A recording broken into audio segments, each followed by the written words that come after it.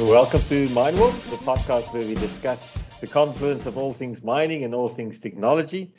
Our purpose is to introduce you to the latest and most transformative ideas in the sector, and we'll give you an opportunity to get to know some of the trendsetters. My name is MP Strydom, and together with Jean Roux, we are your podcast hosts. And today, we really have an interesting subject and a very interesting guest with us. I'll introduce you to him in a minute. We're going to be talking about artificial intelligence and its application in industry in general, and then in mining specifically with our guest. Just before I dive in, I can imagine that as I mentioned the term artificial intelligence, many of you might find your hair raising. If you like Elon Musk, he said, he's the Tesla and SpaceX CEO. He's claimed that artificial intelligence will be vastly smarter than any human would be and overtake us by 2025. That is just around the corner. And he also said that AI may be our biggest existential threat. Stephen Hawking, he was a major voice in the debate about how humanity can benefit from artificial intelligence. Of course, he benefited personally with his voice synthesizer as well. And he made no secret of his fears that thinking machines could one day take charge. He went as far as predicting that the future developments in AI could spell the end of the human race. And Bill Gates, who needs no introduction of, he said AI is like nuclear energy. It's both promising and dangerous. So the world, he said, hasn't had that many technologies that are both promising and dangerous, And we had nuclear energy and nuclear weapons. He said this at the 2019 Human-Centered Artificial Intelligence Symposium at Stanford University. While it's probably a while before we will reach the AI singularity, where AI-based intelligence reaches its own goals and purposes, and will be better at developing more AI than what we as humans are, the fact is we're moving in that direction. And so we'd love to talk about that. So we're going to discuss today whether there's any putting the genie back in the bottle or whether it's escaped at all. But just before you think I'm going to be the only one that's talking, I've got a very interesting guest with me today. Sinisha Vukovic is our resident, although not so resident here in South Africa, where I'm talking from, AI specialist and an academic and a thinker and a very nice person to boot. So I'd like to introduce you quickly then to Sinisha. And I've actually asked him to jump in by telling us a little bit about his personal background, and then we can look at, more at academic and academia and all of that. So Sinisha, welcome to the Mindwalk podcast. It's great to have you. Oh, glad to be here. So, yeah, whenever these big thinkers are a little wary of AI, that's because when you train AI, there's an internal bias, and something about me might give you the bias I give when I talk about AI. So it's actually not bad to introduce. Yeah. So my name is Sinisha Vukovic. Right now I come from Toronto. I live in Toronto. I'm Canadian. But 20 years ago, I came from a country that doesn't exist anymore. It was called Yugoslavia. We had a horrible war there, and then after that, I immigrated. Back there, I studied medicine. I studied mechanical engineering, and then got interrupted. Came to Canada. I ended up graduating in some nice institutions. I met some people. I met my wife there. She turns out to be from Kenya, so I do have a relationship with South Africa and Africa.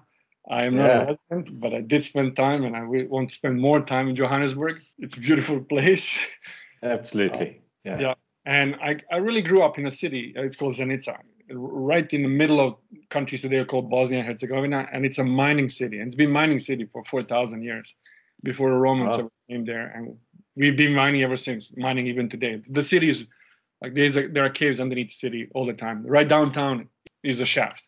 I literally been in front of the mine before I've been in front of the kindergarten. And of course, growing up in such a town, mining does kind of seep into your blood, doesn't it?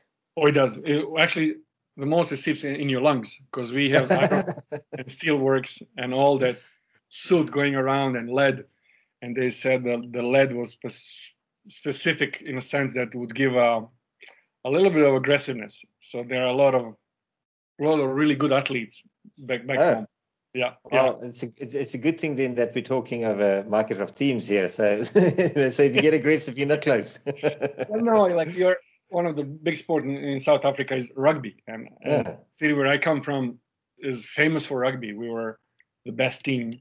We would win like 9 seasons in a row, champions. Wow, that's excellent. And those are mostly miners working there. People from the steelworks and ironworks. They're just and they just enjoy beating people up. That's why they're good at rugby. Rugby is a gentleman's sport. Don't forget that. So Nisha, you alluded to the fact that you started off in the medical or with medical studies and in engineering and so on. But you've got quite a stellar academic background. But not only were you a student, but you also worked in academia, didn't you? Yeah. Yes, I secretly am a really academic. As I said, a little bit of skill, a little bit of will, and a lot of luck that you come up with mentors who will not be afraid of some naive behavior, some naive thinking. And then you realize this is exactly why they bring you to hear these utopian ideas that you have to change the world and do better, things like that. And they're not laughing at you.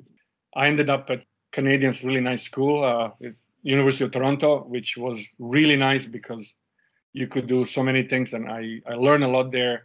And from there, professor literally told me what to do, where to go. And I picked to go to Italy. And I spent 2 years in Pisa, in Tuscany, in their school, one of their best schools. And there I learned how to work a little bit differently. The way Italians work, that place where it works is how everybody should work. It's really proper way of balancing life and creativity at work. I like that. And I wish I could stay, but they have enough of their own scientists, so they didn't need me. I looked for something else, and something else. I got really lucky. You wouldn't believe it, why they accepted me, but I ended up being at University of California, Berkeley, and that was mind-boggling. That was life-changing experience, both for me and my wife. When we went there, that was just amazing. The level of performance and how I treated science, how I treated thinking, how I treated being around people who can do something. Yeah, so when we arrived to University of California, Berkeley, that was life transformative, really, because to a scientist, it was really like a Disneyland. You could do whatever you want, and there were people to help you with that. I really liked that, and the reason I liked it and I wanted to do something is because the first week I arrived, somebody called me on the phone in my office and says, "This is Sinisha." Yeah, this is Sinisha. We are from the Hill. The Hill means the Lawrence Berkeley National Lab. That's where the real scientists are. And they call from there, said, "We are from Supercomputing Center. If you need something, please tell us. We'll do for you." I'm like, "What can you do for me?" It doesn't matter. Like they just treated you like you're here. We're gonna help you try to invent something. And of course, I'm gonna invent something when you behave like that. And it was even going around the city, they were like that. And but by this time, you were postdoctorate already, right? Yes, I was postdoctorate. As soon as I left Toronto, now Italy, I'm going as a postdoc, coming to California as a postdoc. I went to Berkeley because they had a proper supercomputing machine. And one of the first things I did, I wanted to see how long does it take to send now we're talking 12 years ago, how long it takes to send a message to 50,000 CPUs and get it back. It takes like 5 microseconds. And like, this is when you think of this was 12 years ago, but this technology will never come to a common people. And you realize, okay, I'm in national lab. This is what the United States built, like Max Planck in Germany. And all they want with these labs is to invent something and it has to be valuable. This is what they did. And I remember that time, Bill Gates came to the campus and he gave a talk. And to all these scientists, all these Nobel laureates, he said, "You're working on the wrong problems." He wanted to say, there's so many PhDs here, do something with it. Work on problems that matter. Yeah. And not all of us work with it. And National Lab is exactly just to do that. What matters? Those are the problems. Work on them. And that kind of set me for the future. Okay, you have this responsibility. You can invent something. So go invent something. Our next step in that was the biggest supercomputer in the world. There was Titan. Well, it was Jaguar at that time. And now Titan That was in Oak Ridge National Lab in Tennessee. And that was probably the nicest place I've ever been. The biggest computer I ever worked with. And that was really something. You could do simulations that you could not imagine. You have access to 100,000 CPUs. Yes, wow. You have to write emails to get access to it, all these things, but eventually you'll give it. I'll give it to you. It was amazing. And that was one of the nicest places to live. We worked there on, of course, it's a nuclear facility. So we worked on uranium, and we picked up, if there is a new way of mining in the future, this might be one of them. So mining from the sea directly. Mm-hmm. And developed a piece of plastic that you can put in a sea, pull out after a few days, and turn out to be pure uranium. So you don't have to clean it up; it's just right there. And incredible. Yeah, that was it. And then after that, the call came to go to England. And by that time, I really wanted to start a career. Postdoc is not a career. Scientist in a research lab on a contract is not a career. But a Cavendish came, and Cavendish called, and like, you don't say no to Cavendish in Cambridge. So we had to go, and that was again even better Disneyland, because they put you in Cavendish lab and they say we have 31 Nobel laureates. Try to do something. Like, what can I do? Try to be useful. Yeah. And then they say, now, okay, you have a joint position with Molecular Foundry at the Cancer Center, and we have 34 Nobel laureates. Please invent something for us. Like, wow, that was 2 years of pure joy. It was really something. And then you start thinking, first you learn, then you earn. You lose L, right? Yeah. How do I do it? And you talk to some people, and they say, okay, work with some business people, and Deloitte was right there in front of the train station. So I saw it. Okay, let's work for Deloitte. And at that time, they started AI. So they were not very nice, but they were very competent people who were talking to me. They were borderline arrogant, but because they knew what they're talking about, you're not repulsed. So I said, okay, let's do this. And then we go there and we make a big team. And that was really good for 3 years. We really did good stuff. And now AI, I meet a lot of clients. You figure out, what does the industry want? At that time, I met people from MineRP. I saw the platform. I saw what they were doing. I thought I could do this. I could get involved. Plus, I'm going back to mining. Plus, I'm a chemist. I still do the chemistry, and I liked it. So I ended up in MineRP. And then when they called me to spend some time in Johannesburg, I'm staying in MineRP. It was really nice. Yeah. Oh, we're privileged to have you. So we're learning a lot from you when it comes to thinking about artificial intelligence, machine learning, all these kinds of interesting terms being bandied about these days. And a few years ago, people thought that BI or descriptive analytics was interesting, and then people started talking a little bit about predictive analytics, and slowly but surely we're moving into prescriptive analytics, and then people are talking about cognitive solutions, and all of these terms are being thrown around. And in the world of AI, from what I understand, there's a bit of a divide between specific AI solutions and the kind of holy grail of general AI, the artificial general intelligence, which is maybe the stuff that you see in movies where you've got artificial agents acting. That's not immediately where we want to go to when we come to the application of AI in business. Am I right? Yes, that's correct. That's correct. I learned it from the previous bosses: crawl, walk, run. So at the moment, we are really crawling. In order not to start exaggerating, doing some science fiction. Yes, when Elon Musk and Stephen Hawking are talking about a threat, they're looking way, way ahead of what could possibly be. Yeah, they're not unrealistic. Definitely a threat.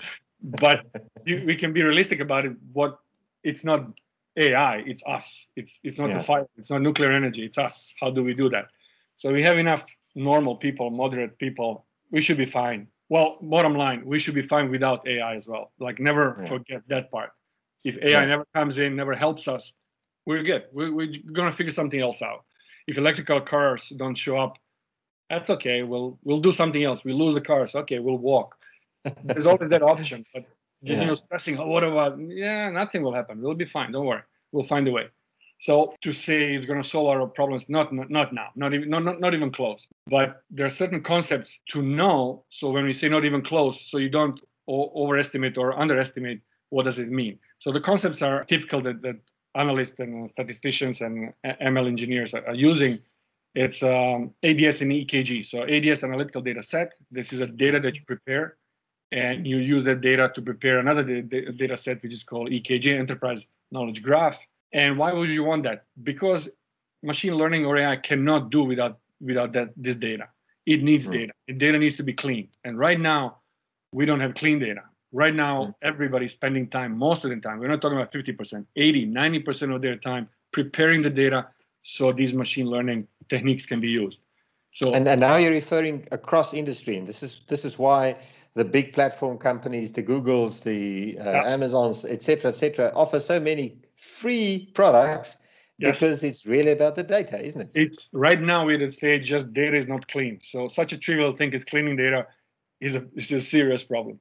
So once you clean it, now we go step into it. And what these sets, that ADS and EKG, have really advantage once you have it, because you can set up algorithms that look at these data sets and automatically try to generate things. And what can they generate? Well, they can pick columns. They can pick data and say, if I divide this one by this one, then I get something. Well, if this is input and output columns and you divide them, you get the yield. Oh, there's some meaning, there's some physics, there's some KPIs out of this. So equations become interpretable for business as well, and some risk and some strategy, and then you start making a connection. But before ADS, before AKG, you don't do anything. Yeah. And it's interesting, you introduced us to the terms of something being interesting versus something being valuable. So what you're saying is, if we've got this infinite or almost infinite computing capabilities, we can calculate many interesting results. But we don't. But we, at this moment at least, we really need the human to look at it and whether or not this is valuable for the specific application, say in mining, like where we are playing, and how to apply it in a valuable way, right? That's correct. So what you see right now with AI, with machine learning, which is just basically a regression, all different ways of doing regression, meaning that I have a lot of points, I throw a line through it, different kind of lines. It doesn't have to be straight. When it does all these things, it doesn't do anything sophisticated. It doesn't go do anything crazy. Just so simple. But interpretation of it has consequences. But if it decides on its own, at best you can call it interesting because it's useless. The column has a meaning in reality or not. So it divides them and gets some number out of it. So any numbers can be used, and it can say, okay, now you need 10 people to do this. And you're looking, I cannot put 3 people in this room, then why are you suggesting 10? It doesn't have any problem predicting these things, doesn't have any problem saying these things, because it doesn't see the difference between valuable and interesting. And a computer scientist has to go in and make all these rules. And a computer scientist never stepped into the mind. So you have this disconnect. So there's always this in between interesting and valuable. And if you're a national lab in the United States and you show something interesting, they tell you it's interesting, they're basically insulting you because it's not valuable. Otherwise you say, oh, this is useful. It's not. You're saying it's interesting. So in that sense, a lot of engineers are producing interesting results, and then a lot of businesses are starting like that, and they're trying to tell clients, oh, this is good for you. Well, not there. But AI definitely what it's doing right now is producing a lot of interesting results, and people are trying to make them valuable. And the problem in that is that the AI is childish. It's not stupid. Childish is a good thing because it can grow, and it will grow. It will grow very fast. It will grow to a point that we are not going to be able to appreciate it, and it will grow like that from two sides. It will grow as a brute force. It will do this by brute force because we have computers, and we'll do it by being smart, doing some smart decisions. And being brute force is not a bad thing. If you look at any expert, how do they make decisions?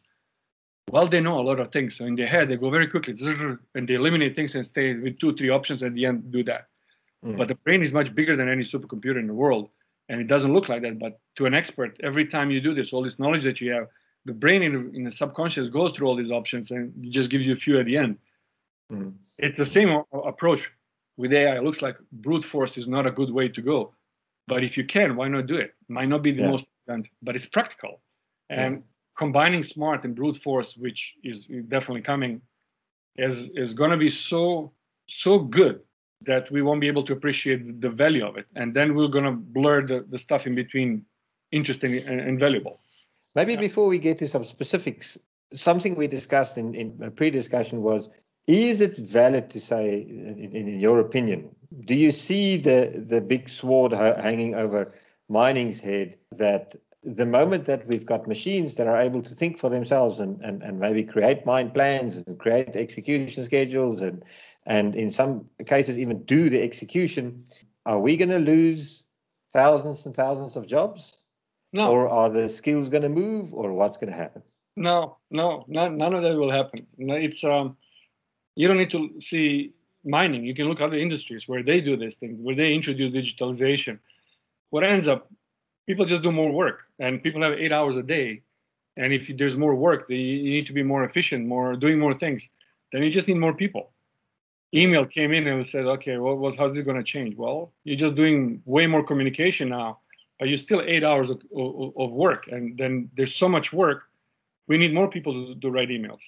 Same thing here. And yet, I mean, it's not as if we can't say that, for example, industrial revolution didn't cause a lot of disruption and impact in blue-collar workers. So it's expected that AI will impact white-collar workers maybe the same as industrialization impacted blue-collar workers, or am I wrong? No, you're right. I would like to see that. When you say artificial intelligence, you're literally saying, I would like to replace white-collar workers. It's not happening right now. It seems to be all targeted towards the blue-collar workers, but that's because the businesses are targeting the owners of the companies. The moment that switches and you realize, oh, I need to be like Netflix. I need to be like Uber. Who's my client? My client is the person. So when it's the person, then we'll be a little bit different and say, okay, I want to help you. The ultimate AI model will be, oh, here's an app. I'm going to be your CEO. I'm going to be a COO. I'm going to be C-suite for you. So I'll make decisions for you. You want to be a carpenter? Be a carpenter. Do your carpentering if that's what you like. You don't need to know any of this management stuff. Those are formulas anyway. You just put them in there. I'll do the managing for you. And I'll talk to another manager app for you. So that's ultimately where AI will go.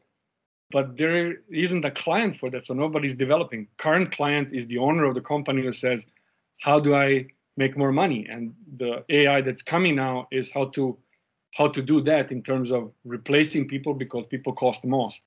But that's not going to go very far. At the end, the middle manager and the top are the ones where intelligence is, and AI will affect those more than those on the bottom. And when it affects those on the bottom, that's fine.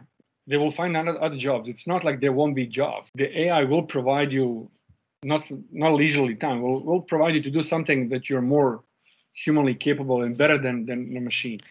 Yeah, and so there are things. I read an interesting study by Harvard Business Review. They looked at 1,500 companies which they researched, and the topic was collaborative intelligence, as opposed to cognitive intelligence and so on, and where humans and AI work together. They said the best results were found where humans and AI actively enhance each other's complementary strengths. And so there are things that computers are better at than humans, and humans are better at than computers. And not only now, but intrinsically so, right? Yes. So I think you're pushing me to say this, and I will say it. So right now, combination of human intelligence and artificial intelligence is the best solution and ultimately gives the best answer. But if you look at the gaming industry, where the system is closed, the number of scenarios is finite, large, but finite, human cannot compete with AI. AI is better. So we had to concede there. Right now, in systems where not all the scenarios are possible, so our creativity, our experience is still relevant, the combination is the best. But as Tesla said, the car company said, well, yeah, I'm just going to drive 1 million hours and figure out all the scenarios, and therefore my AI will learn all the possible scenarios. At that moment, AI is a better driver than a human. You can envision that eventually, whatever we do, this might be kind of disillusioning. Whatever we do, AI will learn all the rules, all the scenarios, and will be better than us. Well, we'll see if it can tell some good jokes or know how to put its arm around someone that's really having a bad time at work and things like that. That'll be interesting. I hope it's just interesting, but he will be able to do it. It's not. Yeah. Interesting as opposed to valuable. Yeah, Tanisha, because, I'm looking at the time and No we're problem. running out of time, but we haven't said everything that we wanted to say. So I'm going to actually invite you back for a next round as well, okay. All right. if that's fine with you. Okay. Just before we go in, I think in our next session, we're going to have a look at some of the specific applications of AI in mining. You know, maybe the next evolution of automation. How does AI play a role in there? So as opposed to making a self-driving vehicle, how do I make a vehicle that decides itself where to drive, etc. Maybe a little bit about that and things like, you know, this human-assisted machine versus machine-assisted human, a combination, edge-based decision-making, swarm theory. I know that we've talked about this. I'd love to maybe have a next session, if that's okay, and talk to you about that. Okay. Yeah, let's do that. Yeah. Just before we run, we've learned to, we've gotten to know you a little bit. We always end up on this question. What's on your bedside table? What are you reading at the moment? I almost said that's interesting, but I don't want to insult you. I never read one book. I read, this came from the school. I open biology book, and then I have chemistry, math, and physics around me. There's always 6-7 books open at the same time. And the speed of reading is in the book. So I have quite a few books, and they're mostly about energy management, and they're mostly chemistry books. I enjoyed nonfiction. There are some books that are fiction, and that's the one that's beside my bed, and it's Bridge on Drina. Drina is a river, and that's by Ivo Andrić. He's a writer from back home, and 1960 he got a Nobel Prize for this particular book, and it's a historical book about Ottoman Empire on Balkans and how deal with this and what's going on. And he's a quite interesting person in its own right. Yeah. And he's one of the group of people who was responsible for the start of the First World War, the killing of Franz Ferdinand in Sarajevo. Yeah, and then they used them to justify the beginning of the war. Everybody was ready anyway, but he was part of the group, and he ended up being a diplomat, all sorts of things. So his perspective is quite something. Yeah. Well, I mean, talking about everyone being ready, I think we're all ready to learn a bit more. I'm going to say thank you and goodbye, and we'll catch up. We'll have a next episode next week. Okay. Perfect.